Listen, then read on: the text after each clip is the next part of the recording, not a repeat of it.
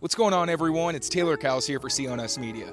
After one of the more surprising cuts in the entire NFL, with the Patriots subjecting Bailey Zappe to waivers yesterday, it was reported today that Bailey Zappe signed with the practice squad. Malik Cunningham, who was also waived yesterday, also made his way back to New England as another member of the Patriots practice squad. Now, during our brief time at practice today, we did see Malik Cunningham mostly used at receiver, but behind the scenes, the hope is that he'll return to quarterback, where he had several flashes during the preseason. Here's what Kendrick Bourne had to say about the state of practice after the Patriots transactions. What are these 24 hours like, guys coming and going from the roster, all the rumors, things like that, as a player? What's it like for you? It's just tough, man. People are working hard every day. You see people through camp going their hardest and then, get bad news, even when they had a good camp.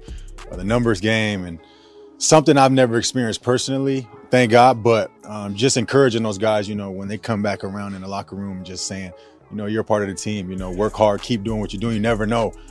People go down every day, injuries and different scenarios. You never know. So always being ready is what you motivate them and keeping them in a good place in their mind. Bailey Zappe reportedly had 7 offers for other teams to sign with them, but he decided to return to the Patriots on waivers. While he did struggle throughout the preseason in Bill O'Brien's progression-heavy scheme, the hope is that Zappe can get back on progress as he has more time to learn and develop.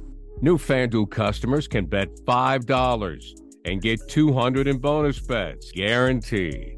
Plus, all customers who bet $5 will get $100 off NFL Sunday Ticket from YouTube and YouTube TV.